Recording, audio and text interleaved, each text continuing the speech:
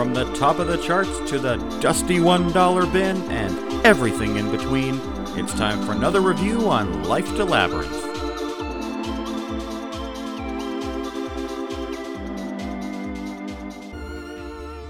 Amazing. I was only there to find out how to get away from there.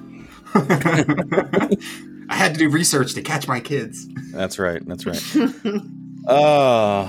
Speaking of kids, we have been listening to two albums that were enormous when we were kids. And they were Steven's suggestion. I couldn't have been happier, which is not something I ever thought about this group. But Steven, what have you inflicted upon... Oh, when this group came out in 96? When I was 11 or 12? Yeah, fair enough. There was absolutely no way that I was going to admit to liking anything by them. So before we get into that, Steven, what did you suggest? What have we been listening to? This week we listened to Spice by Spice Girls, and at your suggestion, we also listened to Spice World. I'm actually really glad you mentioned that because I did not realize most of the songs I remember are actually on Spice World. And that shows the age difference because I was the opposite. I was the opposite too. And before we get too far, we got to say welcome to Life to Labyrinth podcast. Thanks so much for being here. My name's Bryn. I'm Steven. I'm Angie. And yes, this week we have listened to the two big Spice Girls albums. Of the three they released, only three. Shocking, right? Which is, and they even mentioned it, we watched some of the documentaries that are available on YouTube about them, and that's the thing that seems to sort of follow them, is that everybody has this impression that they were around for a really long time, but it was only maybe like 2 years. Yeah, what shocked me when I was watching some of those docs is like how big they got before they'd ever performed a show. Like you're watching the thing and they're like, we're about to do our first show. And I'm like, we're an hour into this documentary. What is, like with bands and musicians trying to break it, they're touring all the time. It's like live shows. It's not learning the dance moves and living in a house together. That was, super interesting. I do think it's one of those things where I can't remember what they're called, where everyone remembers something incorrectly. The longevity of the Spice Girls is something everyone remembers incorrectly. Yeah, it feels like a decade, but it was, I think the one video you sent us says 4 years before they split the first time. And their first 2 years they spent in that house, forming the group, firing their manager, learning how to sing. Like, it was just like open casting call for girl group. They were just making a pop group. It was formed by a music producer that one of us should hopefully have the name of handy. Bob and Chris Herbert. Father-son duel. Yeah, I know Simon Fuller was the one who picked them up when they took their demo tape and ran away. Just one of my favorite parts of the story. Yeah, they just tucked it in their pants, took all their stuff and ran, like midnight moved out of the house in the middle of the night. What a crazy process, though. I did laugh at the amount of times that they kept mentioning that none of them had any vocal talent except for Mel C. They were like, they weren't the good singers and they weren't the best looking. And I'm like, this is a little rough. Like, right? That's what I thought. And they're like, but Mel C could sing, basically saying that she's not good looking. Anyways, I thought that was hysterical because I also think they're all gorgeous. Yeah. Oh, yeah. And I think that played a large part in it. So when they were trying to sell this, they're just the girl next door. I'm like, no girl next door looked like that. They simmer down. Yes. The girls I grew up with, no offense, Angie, definitely did not bear a whole lot of resemblance to Jerry Halliwell. Yeah, sorry my boobs were falling out of my British flag when I was, next door. Like, no. Much to my chagrin. Yeah. Yeah, and I thought the craziest thing, too, is, like, that's the VH, the, like, behind the music one, where it then goes on by the end of it to show you them performing, like, 2 years into their career. And every fucking woman on that stage is more talented than anybody I know in fucking real life.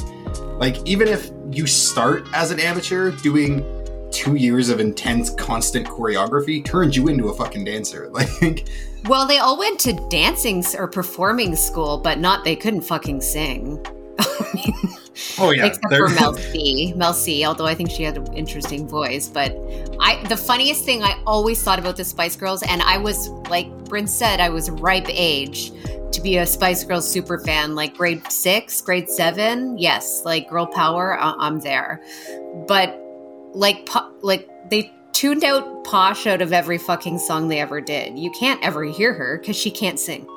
You never hear her ever, and when it's her time, it's like volume goes right down, and she's like pointing, singing like this, and then it goes back to the group. I literally YouTubed a compilation of her singing live, just because I had no idea what she even sounded like. Yeah, and she actually can sing not too bad. And when you look at her audition thing, when she was talking about joining the group, she went in and sang like cabaret songs. She was like a theater arts student. But I feel like they pull her volume down hard on the tracks. Probably, yeah. That's why I went and saw like live parts, because I was like, I can identify just about all their voices, but I was like, so when does Victoria Beckham sing? Yeah, totally. Or Victoria Adams, I suppose she was at the time. And you can hear Jerry like yelling at all the songs, even though she's got no vocal talent. She's just like, this is me singing, taking the spotlight. Yeah, I love that they said that they hired her or let her join the group basically because she was a big personality. They're like, she can't sing very well, she couldn't really dance, she was just fairly obnoxious and seemed to fit in. I know, amazing. Like they formed this group because they all seemed to get along real well, and they were all prepared to work really hard with no contract. And there was, I feel like I was definitely the Jerry of the group. I would have been like, guys, I can't do anything, but I will jazz hands the shit out of this. I think that's like kind of a core experience with everything Spice Girls. Like even the movie, as much as a train wreck mockery of cinema it is, it's fun. And it's Don't give it away. We haven't watched it yet. Okay, so I won't say anything, but it's like their music. It might not be deep or like groundbreaking, but it's just fun and it just makes you feel good. It's a romp. And that's, yeah, right? And that's just everything the Spice Girls did, and that's crazy to me. Including, yeah, like the way they act when they're just hanging out together like 4 or 5 friends. Yeah, to this day, when you see them all interviewed, they're still just like talking over each other, just like a gang of girls, you know? It's refreshing. And I don't know if you guys watched any live footage of them over the past week, but it's interesting, like, when you think of the kind of music they did and what that music means now in a live setting, and it's like massive production and all these extra backups dancers and all of that stuff, which is what I believe their show was when they've been touring in like 2012 and whatnot. Mm-hmm. But back in the 90s, it was just the 5 of them, and they just danced the whole time and sang the whole time. They carried that entire show without backup dancers. Were they not lip syncing when they were live? I don't know. When they sing all together, it sounds like they might be, but then they seem to constantly talk and sort of giggle and stuff through the songs. So I'm wondering if it's like they had backing track that they sang over. They had live mic over backing track.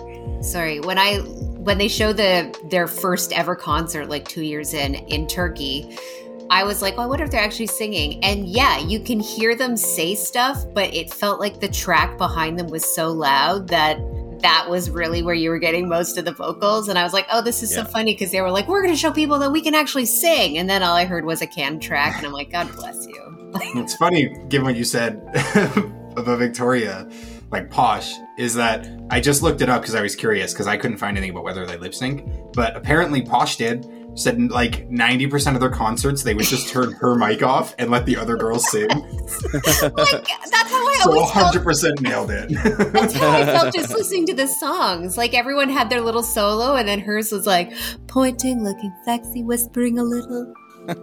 There was a guy in the documentary I watched called Viva Forever, which was largely about their musical that came out in 2012, but it also really talked about their forming and stuff. It was actually really interesting, and you could totally fast forward through all the boring musical production parts.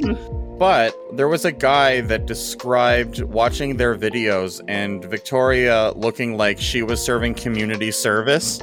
I have that line. Yeah. That was the funniest thing I had ever heard. Yeah. Because she came from a wealthy family, because she was fancy, and she's like, oh, I'm just here because I have to. Boop-a-doo. I thought that was, I laughed hysterically. Yeah. That was the most spot-on thing. Videos. Like, he's like, the other 4 look like they're having a great time, and she looks like she's serving community service. I thought that was so spot on the nose and hilarious. Yeah, same. That was in one of the other documentaries because I didn't watch that. So I'm glad that's made it through a few of them. I'll say this, though. When you watch them live, as much as she, to this day, puts on that character of like, I don't smile, I'm not approachable, I'm fancy. When you see them live, she's just like constantly smiling, looks like she's having a good time. And if you were to make a call at the time of which one of them was going to leave, it would probably have been her. Oh, absolutely. Not Jerry Halliwell. I think she was, and I could be wrong on this, but I think she was one of the main reasons they didn't get back together for so long. I think because out of all of them, she became British royalty. She had the least to gain from going back to the Spice Girls. She's basically the Queen of England. She married David Beckham, and it was Posh and Becks on the cover of every magazine for 100 years. So why would you go back why would you go back and lip sync and point when you have it all? So I feel like that makes total sense that it would seem like she'd be the first to go, but I also feel like she was the one that held out. Like she was the Samantha in Sex and the City redo. Yeah, that sounds familiar. Like it's one of those weird, I don't remember any distinct details, but part of me just like feels culturally I was surrounded with the attitude that Posh was keeping the Spice Girls apart. Yeah. And that I 100% until watching all these documentaries and stuff still only thought as Posh is super bitchy because that's all I remember seeing her as, that character. And it was kind of jarring to see them backstage where she's just, super bubbly and happy. And like her and Mel B are constantly like smiling and giggling to each other. It's just like, wow, like there's like a whole other side that I just never considered. Because I mean, I was, like you said, like 4 to 7 when the Spice Girls were big. I remember them mostly through my sister because she was a huge Spice Girls fan. Which Spice Girl did you both identify with the most as men? Oh, God. If you were a girl in grade 6, who would have been your girl? Well, I had definitely had a crush on Emma Button. Yeah, she's adorable. As a grown-up, I think I'd probably want to know Mel C, who also apparently was one of the big holdouts on getting the Spice Girls back together. Because she had so much like emotional trauma and she had become anorexic during it and she hadn't really addressed any of it. And her solo career was the only one that was doing anything, I think. Yeah. Yeah. Also, I think if any of them were not lip-syncing through that whole concert, it was definitely Mel C. It seemed like they were all lip-syncing and then she was absolutely singing live. Sorry, Stephen, I talked over you. Oh, no worries. That's my fault. You're into Mel B? I would say, I don't know, I'm trying to think of it where you said, like, which Spice Girl would you, like, take this BuzzFeed quiz. Which Spice Girl are you? Yes. I'm asking you to do a teen beat quiz. I love Mel B's attitude. I love her fashion. Her, like, I don't know. Scary Spice always, to me, felt the most at ease. She always just felt like she was 100% having fun, didn't give a shit what anybody thought or said. And I don't know, she just had this kind of like presence on stage and damn, she can dance. Especially the like in the Viva documentary where they do the like big reunion concert or whatever. Or no, Viva's the one about the movie. But there's one of them where like they're showing like a reunion performance and Mel B just goes up onto the back, up a couple steps and just starts fucking busting out. And it's amazing. I love watching it. She was my girl too. I mean, I can see now that it was her and Ginger, but Scary Spice was always my girl. I'm sure if I took a BuzzFeed quiz, I'd probably definitely get back Posh Spice just because I don't smile when I'm out. I don't like talking to people. And you just whisper and point and duck face. Well, look, we just found the BuzzFeed.com. Which Spice Girl are you quiz? Oh, shit. Speaking of quiz, have you guys, I know we've talked about it before, but did you ever watch any of the Big Fat Quiz of the Years? I went back and I watched one after you talked about it, just because it felt like something I should have known and I couldn't remember. Okay. But I never ended up watching more. I started watching one and it was not very good, so I need to go give it more of a chance. Fair, that's fair, and it's every Christmas, so you have plenty of opportunity. But there was an episode that Mel B was on. Oh, fun. And at one point, they all started making Spice Girls references, all the other celebrities. Oh, that would be good. And she was so upset.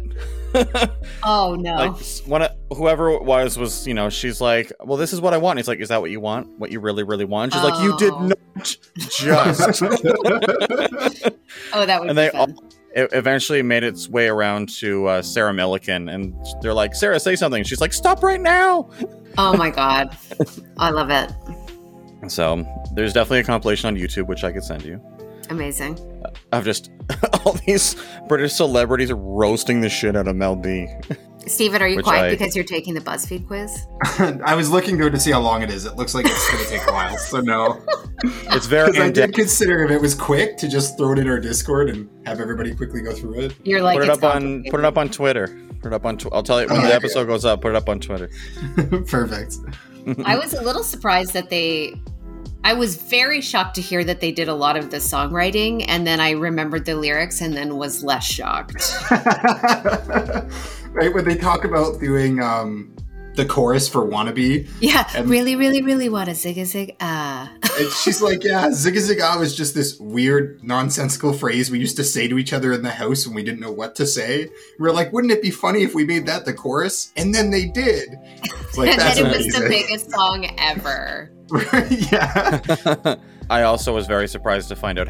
I knew that story about Wannabe, but I didn't realize how much they were involved in the songwriting in general. Yeah, totally. It seems like if you're going to be a canned band, you're hiring a canned writer, and you're picking and choosing songs that other people have written for you. But that didn't, that was surprising.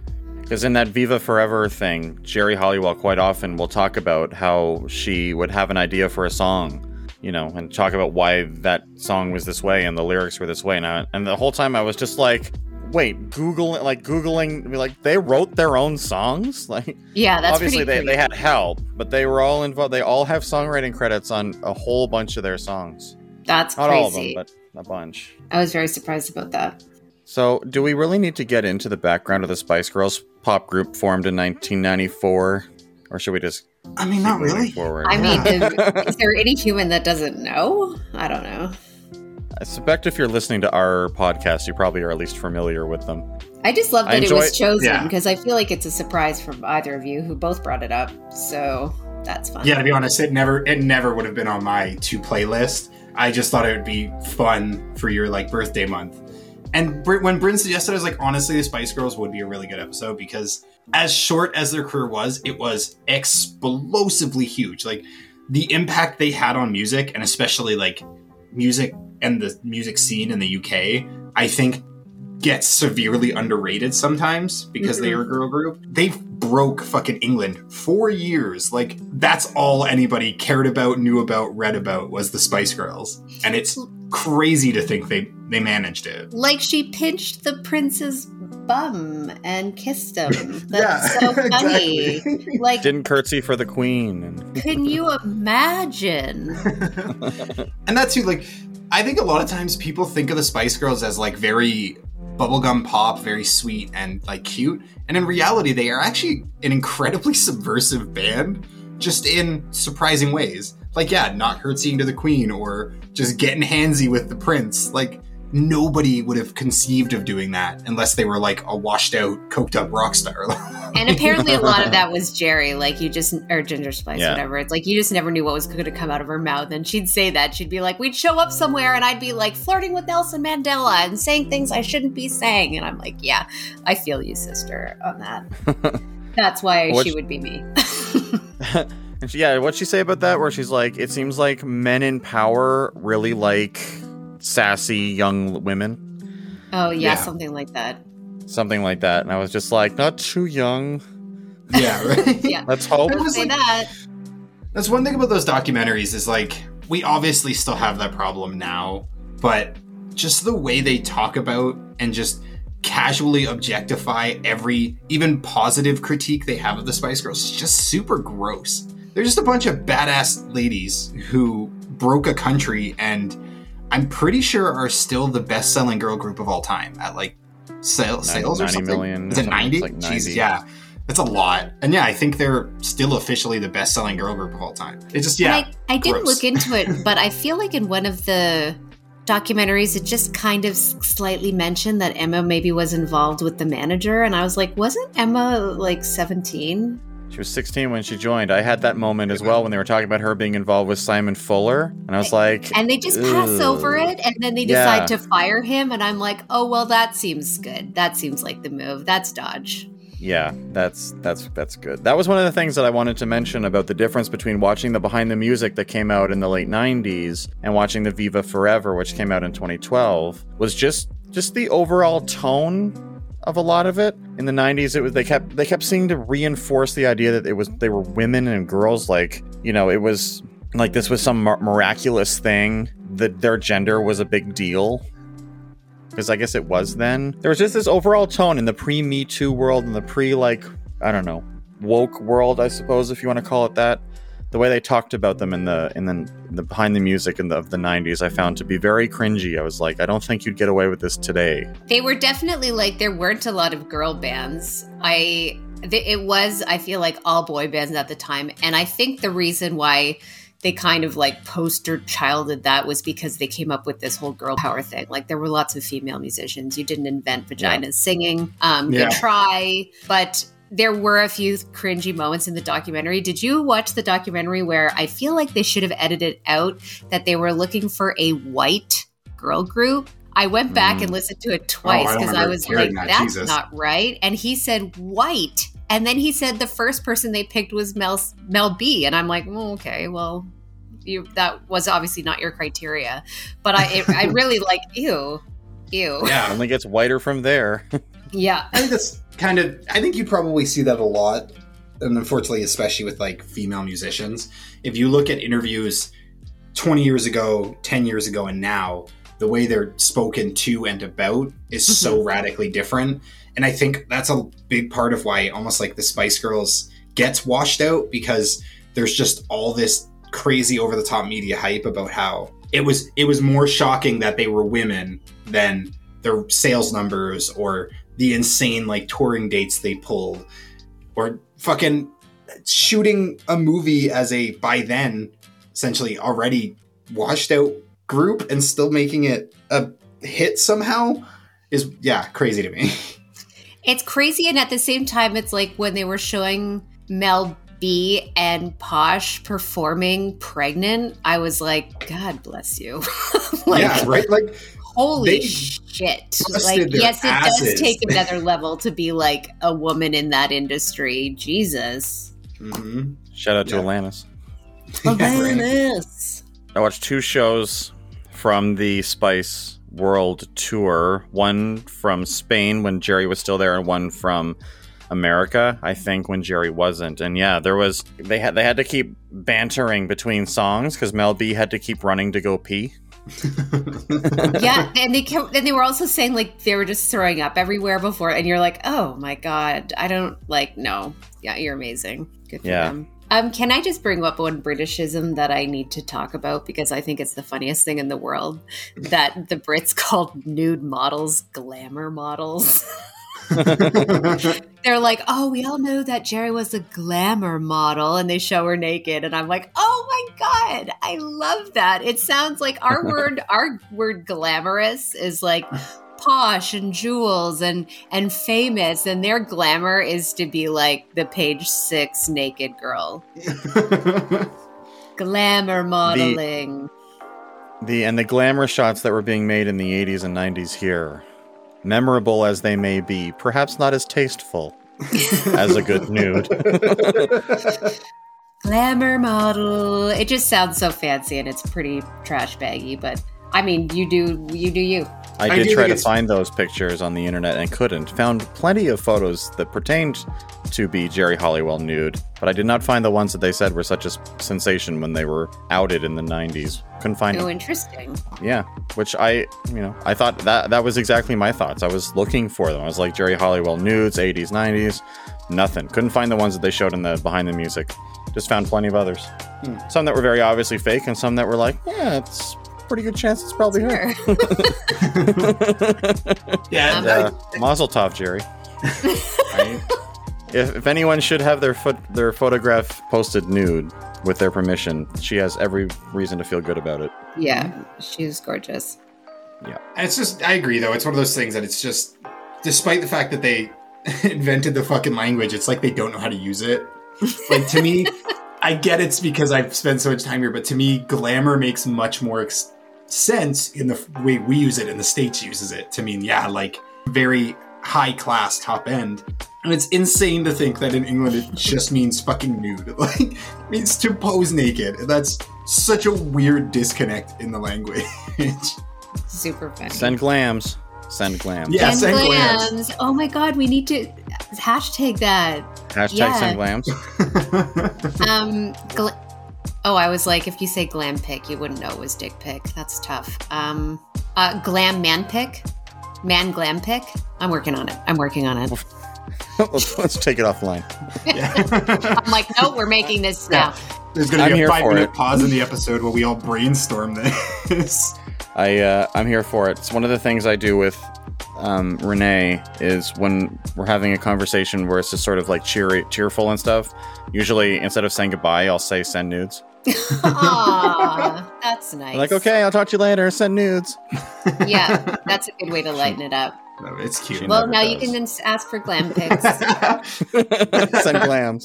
Send glams. Funny fact, when Heather Bird and I lived in England together and we were big girls, we were like, we're going to get fit. And our fitness routine involved doing Jerry body yoga, maybe once a week.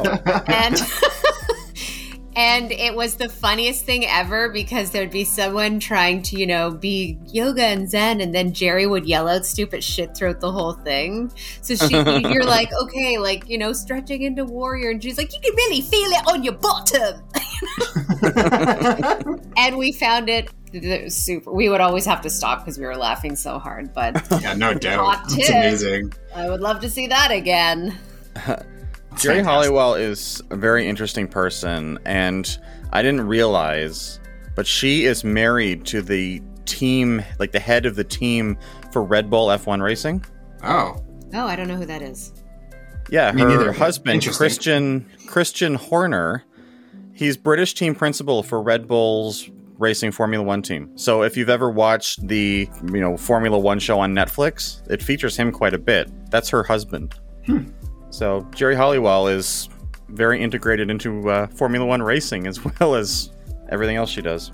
I feel like that's not any more surprising though than when Victoria married Beckham, right? Like Angie said, that I remember that like clear as day. I remember the first it was one article like, oh, Pasha Beckham getting married, and then it was everything everywhere. It's all you would see. And I remember my sister crying because she was in love with Beckham. They were so famous that me, as a Canadian, I had no idea who David Beckham was. And I did not know and clue in or remember that Victoria Beckham was in the Spice Girls. But I still knew who they were. I just knew who Posh and Becks were. I knew that they were married. I knew that they were famous. And I think I eventually found out that he was a footballer. Although I have no idea what teams he's played for. I think the only time I ever saw him play soccer was on the Snoop Dogg reality show, where Snoop Dogg takes his young sons to learn how to play soccer with David Beckham, and the boys and Snoop show up in literal slippers, like fuzzy slippers. And David Beckham's like, "You're gonna have to change your shoes, boys." Like, and I was like, "Oh, that's who David Beckham is. He plays soccer or football." But never seen him. Never seen a soccer game or. He played for Manchester United, but he's a really hot man until he opens his mouth. He's got a bit of a high-pitched voice, and you're like, "Whoa, nope." He is a good-looking man, though. Holy shit. Mm-hmm. I think I probably saw him on some tattoo shows from TLC back in the day as well. Oh, that sounds right. Yeah, he played for Man U in Madrid, I'm pretty sure. Yeah. And just not what you expect him to sound like. And no judgment, but not my thing. It's not for me. Fun fact about Snoop Dogg, though, he legitimately is a kid's soccer coach, and apparently is super well liked. Apparently, the parents he actually teaches, he supervises, teaches, goes to tournaments to do soccer tournaments for kids. Apparently, parents rave about him. I bet he would be amazing. Super understanding. He's fun, but like he's fair and serious. But he knows how to lighten up and like make your kid feel good about themselves no matter what. I'm sure people are scrambling to get on that soccer team. Yeah, right. I didn't know he did soccer. I knew he had the Snoop Youth Football League. I didn't know he was into soccer as well. Maybe that's what I'm thinking. I could have swore it was soccer. Really weird thing. When I'm reading about David Beckham, his agent is Simon Fuller. Oh, interesting. Anyways. Also, I saw Posh Spice's Instagram last week, and she was showing her meal, which was 1 tomato slice and 2 avocado slices. And I was like, nope, that's a snack. That's not even a snack.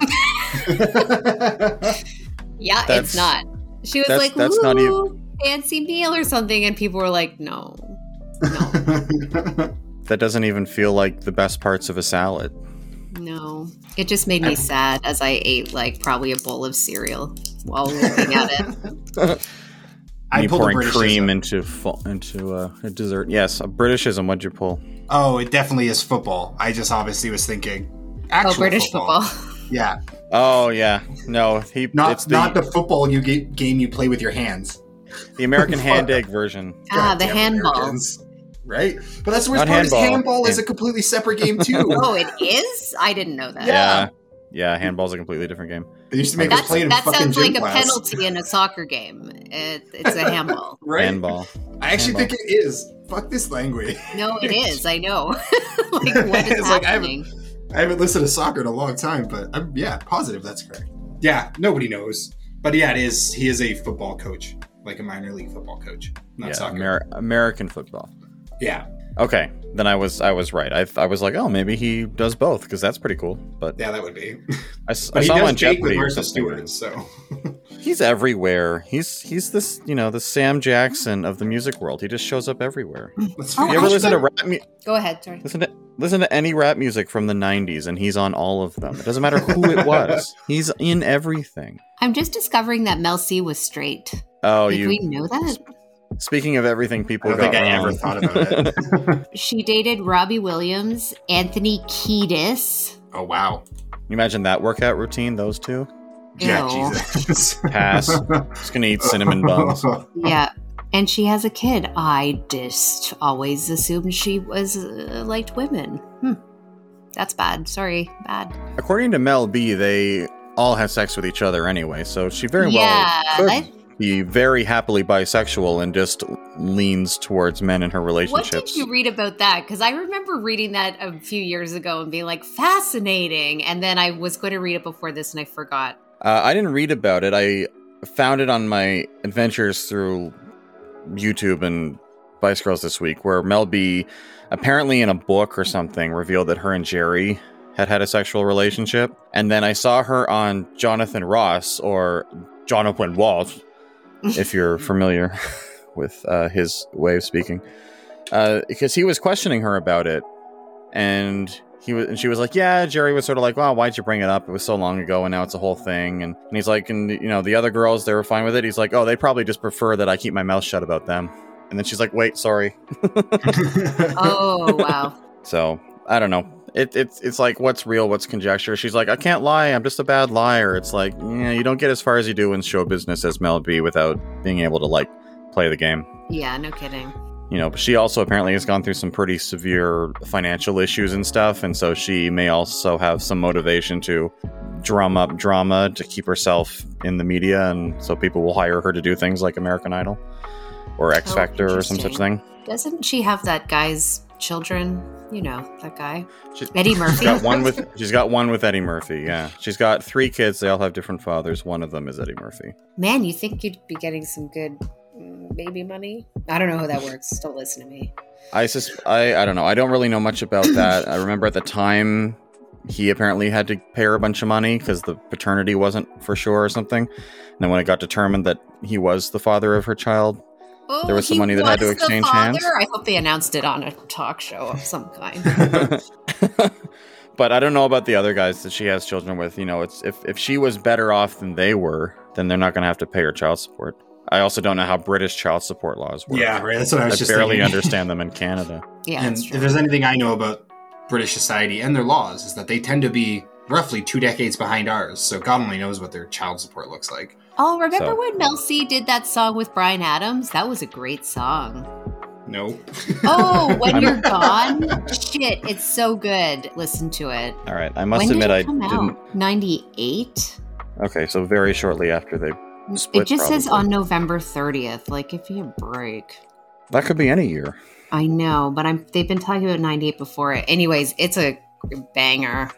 All right. I will listen then. I've never listened to any of their solo stuff, except Jerry's like, "Look at me." That one is terrible. Emma Bunting had a really great song that I really liked after they broke up, and I don't remember what it is, but it was very good.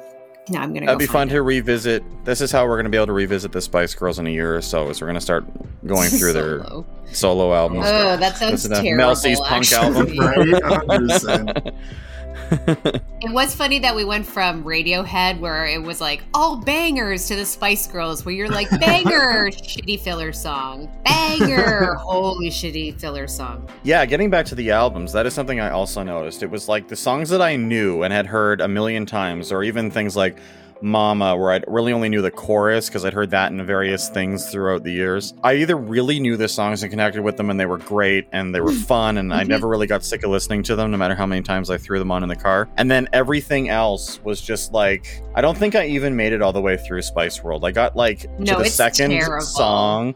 Like the second song past the hits, and I was just like, "What else is on?" Like, same. Yeah. I was like, I feel like I'm not going to need to listen to these to still be able to speak to the band. 100% thought the same thing. One thing I do want to say though, because I do mostly agree. Like, I, for one, like I said, I'm actually really glad you suggested Spice World because I didn't realize that the original album Spice had so many like down tempo songs almost, which does not work for them. The Spice Girls only works when it's like max speed, volume, fun, where they would slow down and have almost like, I don't want to say they were like slow love songs because comparatively nothing they released was slow, just slow for them. But yeah, I don't know. They're fun, but somehow also completely uninteresting. I don't have any desire to listen to any of your music, but I'll leave it on if it's playing. But Lady is a Vamp, I am in love. I think it's silly, it's amazing, it's fun. Oh my god, that's so funny. It's ridiculous. Did I even listen to that song? I love their slow songs, and I think they have great slow songs. Ugh. Okay, I'm glad I'm not the only one who disagrees with Steven on this. Because I was like, To Become One's great, Naked's great, Viva Forever. They're all good songs. They're good songs. And not on this album. But Goodbye from the Forever album is lovely. The rest of the album is garbage. I think they don't nearly have the talent or presence on an album to get away with how much shit they tried to pull. But their bangers are bangers. Fucking Wannabe on Spotify, 596 million plays. Naked, 3.6. That difference is obscene. I've never seen that before. Naked was a single, though. No, it wasn't. No, it was on Spice. It wasn't on the album. It wasn't one of their big singles. No, not at all. It's a staple from their concerts because they would always look like they'd always sit backwards on chairs and make it seem like they weren't wearing anything. Yeah. So, like, Who Do You Think You Are, Mama, and the first 3 songs, which are all pretty well-known hits, have like 20 million and above. The rest are all like 3, 4, maybe 5. And that's kind of how I felt about all of their music, is that it just was like way more bland than I remember it being. And I think it's just generic. Like, I love the band and they're fun and I love the people, but the music just was meh. Right up until I hit Lady is a Vamp. Because that just I literally burst out laughing in the backyard when it came on. I was like, what the fuck is this? Like, is this seriously a cover of Lady is a Tramp? No, completely, absolutely sounds exactly the same instrumentally, but lyrically it's very fun. And it's, I don't think I listened to any of these albums all the way through, but I found the departure in sound for Lady is a Vamp, like, immediately grabbed my attention. And from there, I was just like, oh, this is actually pretty fucking good. And that might be the problem, is that, like, I think I got like 20 seconds into Lady is a Vamp, and I was like, and back to Spice Up Your Life. Yeah, right, exactly. So, like, I don't know. I don't think most of the songs are that good. I think they've got a couple good ones, but I don't understand. I guess I do understand, but it's crazy to me that they sold what they did off the power of ultimately like 5 songs. Singles were a big deal back then. Radio play was a big deal back then. And they were the promotion. Like, remember when they said they did like 800 commercials in 1 year? And, guess who your target audience is? Like tweens. Man, they are a powerful demographic.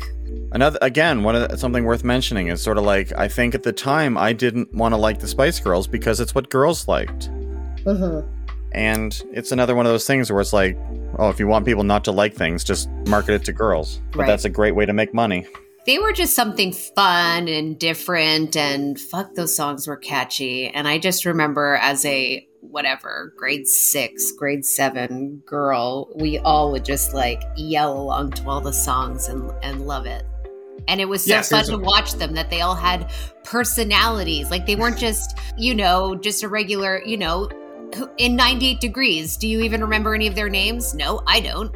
Did they have special Nick personalities? Lachey? No. Oh yeah, that guy. But they had like almost dramatic roles for each other. Like, that was so fun. Like, they were, campy and they were, mouthy and stuff. And it was I think it was important, and it was fun for girls to see, regardless of all the mixed messaging. It was cool to see your next door neighbor girls, because they looked exactly like the next door neighbors, just, what seemed like having fun and doing what they loved to do. They were sort of like live dolls too, like you say. Like, they all had their own Barbie, essentially. It was like they were all different personality Barbies. Like, you get baby Barbie, scary Barbie, ginger Barbie. Yeah. And they all had a personality, and then, I guess girls could latch on to whichever one they liked the personality of most, or they could sing, they wanted to learn all the parts that, Jerry sang or something, and they would always sing all of Jerry's parts because Jerry was their girl. And I guess, and the whole like girl power thing, growing up as a boy, meant nothing to me, but I suspect the whole girl power thing was a lot more important than I ever gave it credit for. Oh, for sure. And I mean, like, I saw that even with, like I said, primarily with my sister, she was all in all the time. And like my mom too, I guess kind of had the same way I feel about them now, is that like, wasn't necessarily a fan of the music, but I don't think that detracts from how important I think they were, or like the changes and the impact they created in the UK and then ultimately around the world. And I absolutely love that very hardcore, like, girl power theme to everything they do. Even when they're being cute and fun, it's still about, it's all about women empowerment. And that's like, I know from what I remember, at least in the UK, extremely important.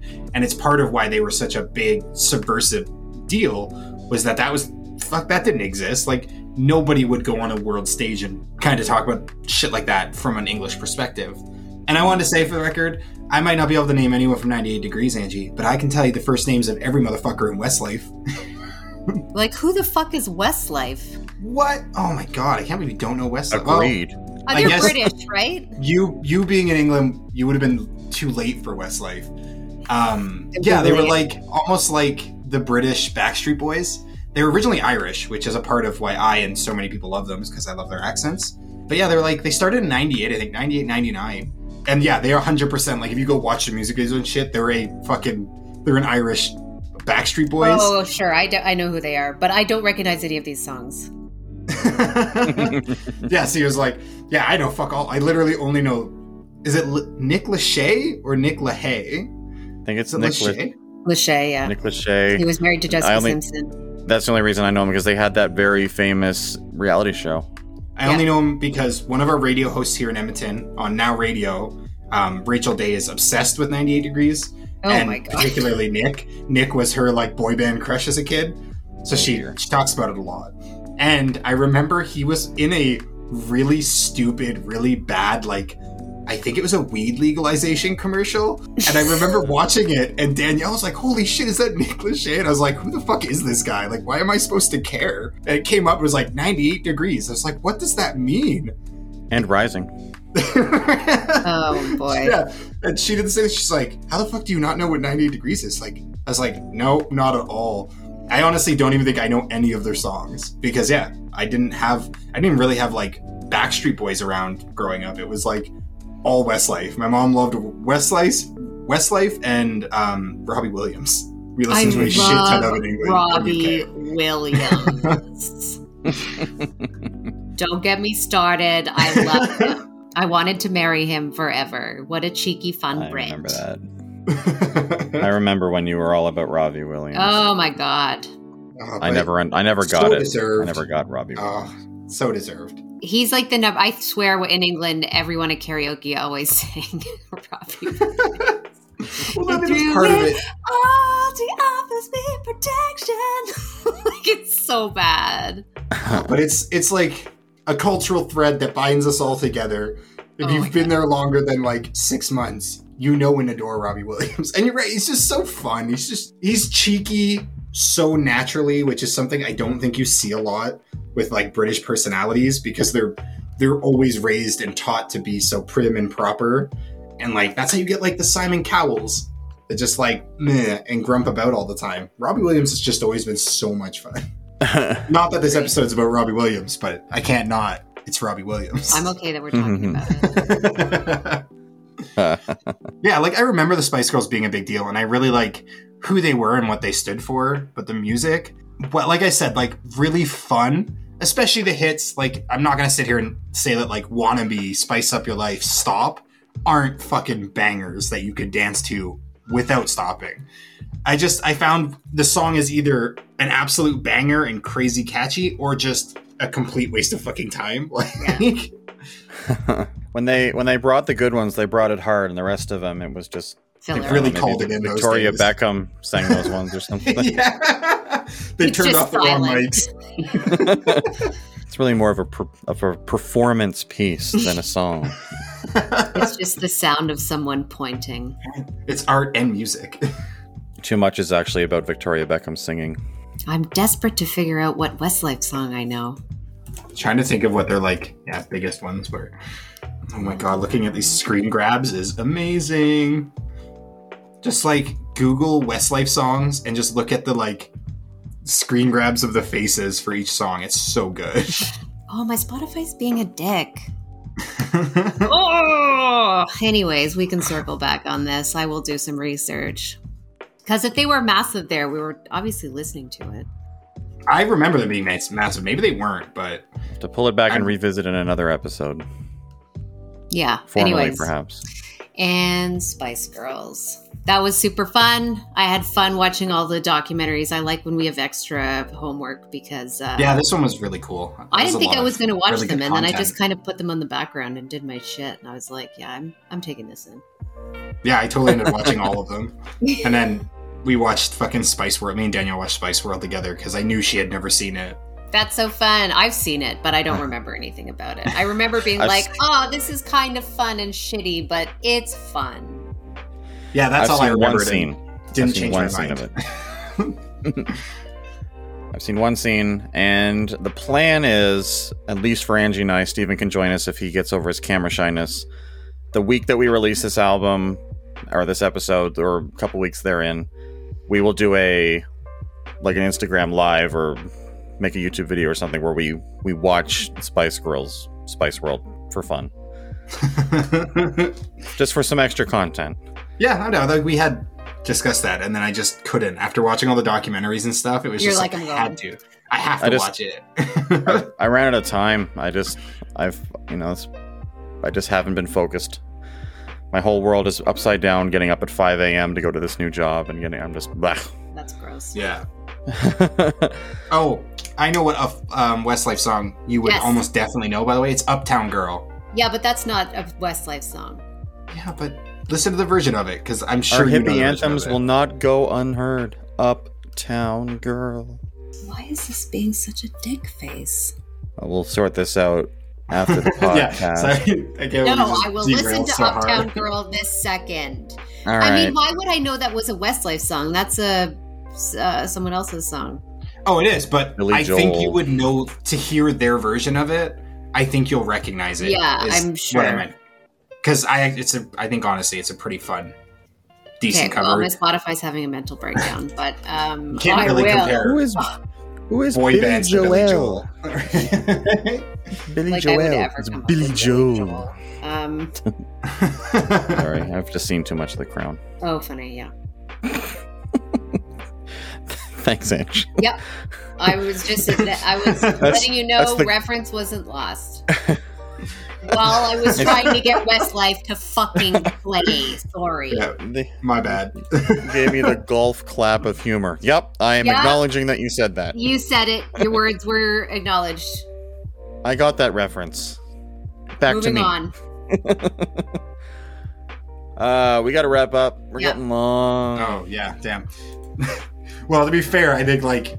You can cut out all of Westlife for 20 minutes. Yeah, right? Figure out where Robbie Williams ends, and that can just be where the episode ends. Oh, Robbie Williams should never end. Agreed. Oh, now I feel like I should have picked him. Yeah, it's so ridiculous that the most iconic Westlife sound I can think of is literally their cover of a Billy Joel song. Right. But it is. It's just like, their version is just so almost like definitive to me that like, when I hear it, I immediately am like, oh yeah, fuck, I know who this is right away. Like, just the first couple beats. I'm like, this ain't the original. I'll definitely look into Westlife. We will talk about it throughout the week. I like listening to them talk too, because I'm a sucker for some Irish accents. The Irish. Oh, what do I say that sounds really good? Plantain. I was eating a plantain. Good. I do. That's my Northern Irish. Really good, yeah. I was working on it when I was watching Sons of Anarchy when they go to Ireland. That's the way to do it. Yeah. Jax, don't touch the plantain. Anyways, I don't know why I used plantain. It's a fun word to say, especially in Irish. Yeah. It has nothing to do with Ireland. Okay, what are we doing? Final wrap up? I don't have anything to say. Yeah. That was fun. The docs were fun. I learned a lot, even though I was like, I know everything. I didn't, and that was fun. It was a good romp. I would say, much like Mel C's Gold Tooth, it was very fun at the time. It holds some nostalgic... It holds some nostalgic joy for me to listen to this, even though I absolutely did everything I could to hate Spice Girls when they came out. But remember them for what they were. Do you need to listen to these albums all the way through? Absolutely not. Stick with the hits, and you'll have covered everything worth hearing. Mm-hmm.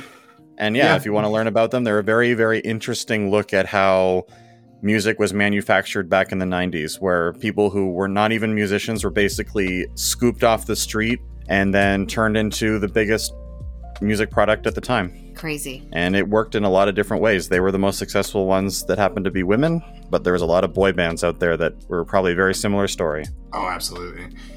And yeah, I mean, that would be kind of my final thoughts too, is like, I learned a lot, which is really cool. It's always my favorite thing about this podcast is learning something cool about the artists or these songs.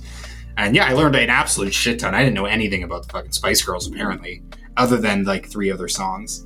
And yeah, right, I agree. They're fun. Listen to the hits, dance, have a good time. Don't worry about it. Like, they're just poppy fucking bangers. There's just no getting around that. But stick to the hits.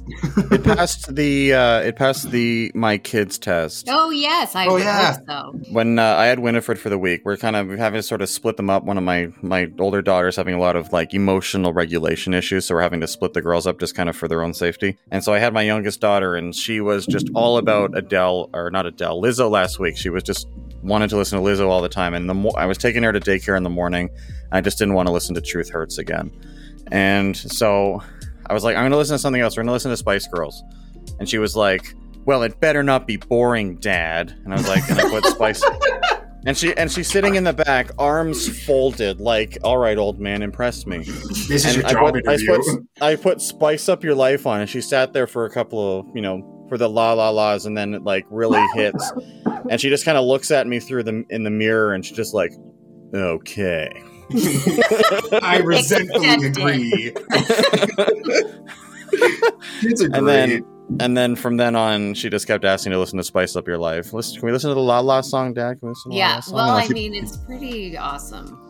Mm-hmm. It's a banger. I'm far too old and disinterested in being cool anymore to not admit that when the Spice Girls did it right, they really did it right. Mm-hmm.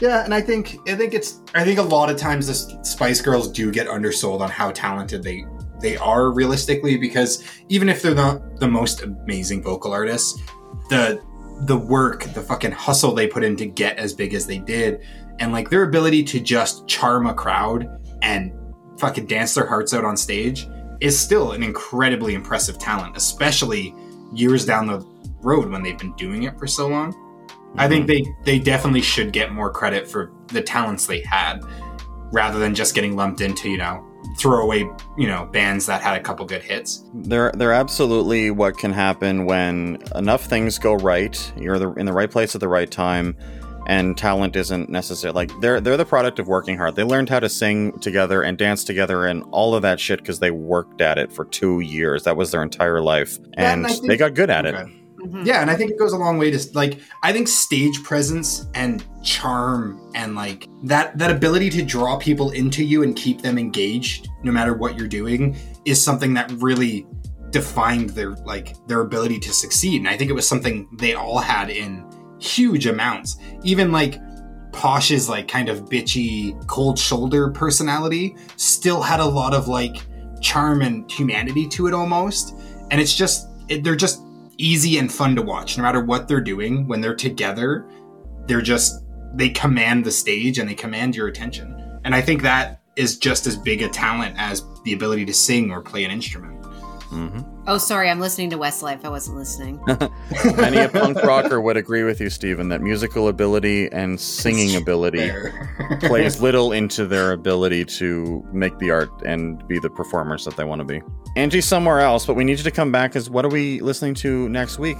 I don't recognize any of these songs. Sorry. It's not Westlife. I'm just confirming. We've waited 3 weeks for your choice for your birthday month. Oh, God, I'm going to let you down because I got overwhelmed and I picked something probably bad. So I got overwhelmed because I can listen to 90s music all the time. And like the number one album of the 90s was OK Computer. So check. Do we want to listen to Pearl Jam? We do not. REM? I don't know. Like Counting Crows, a whole album?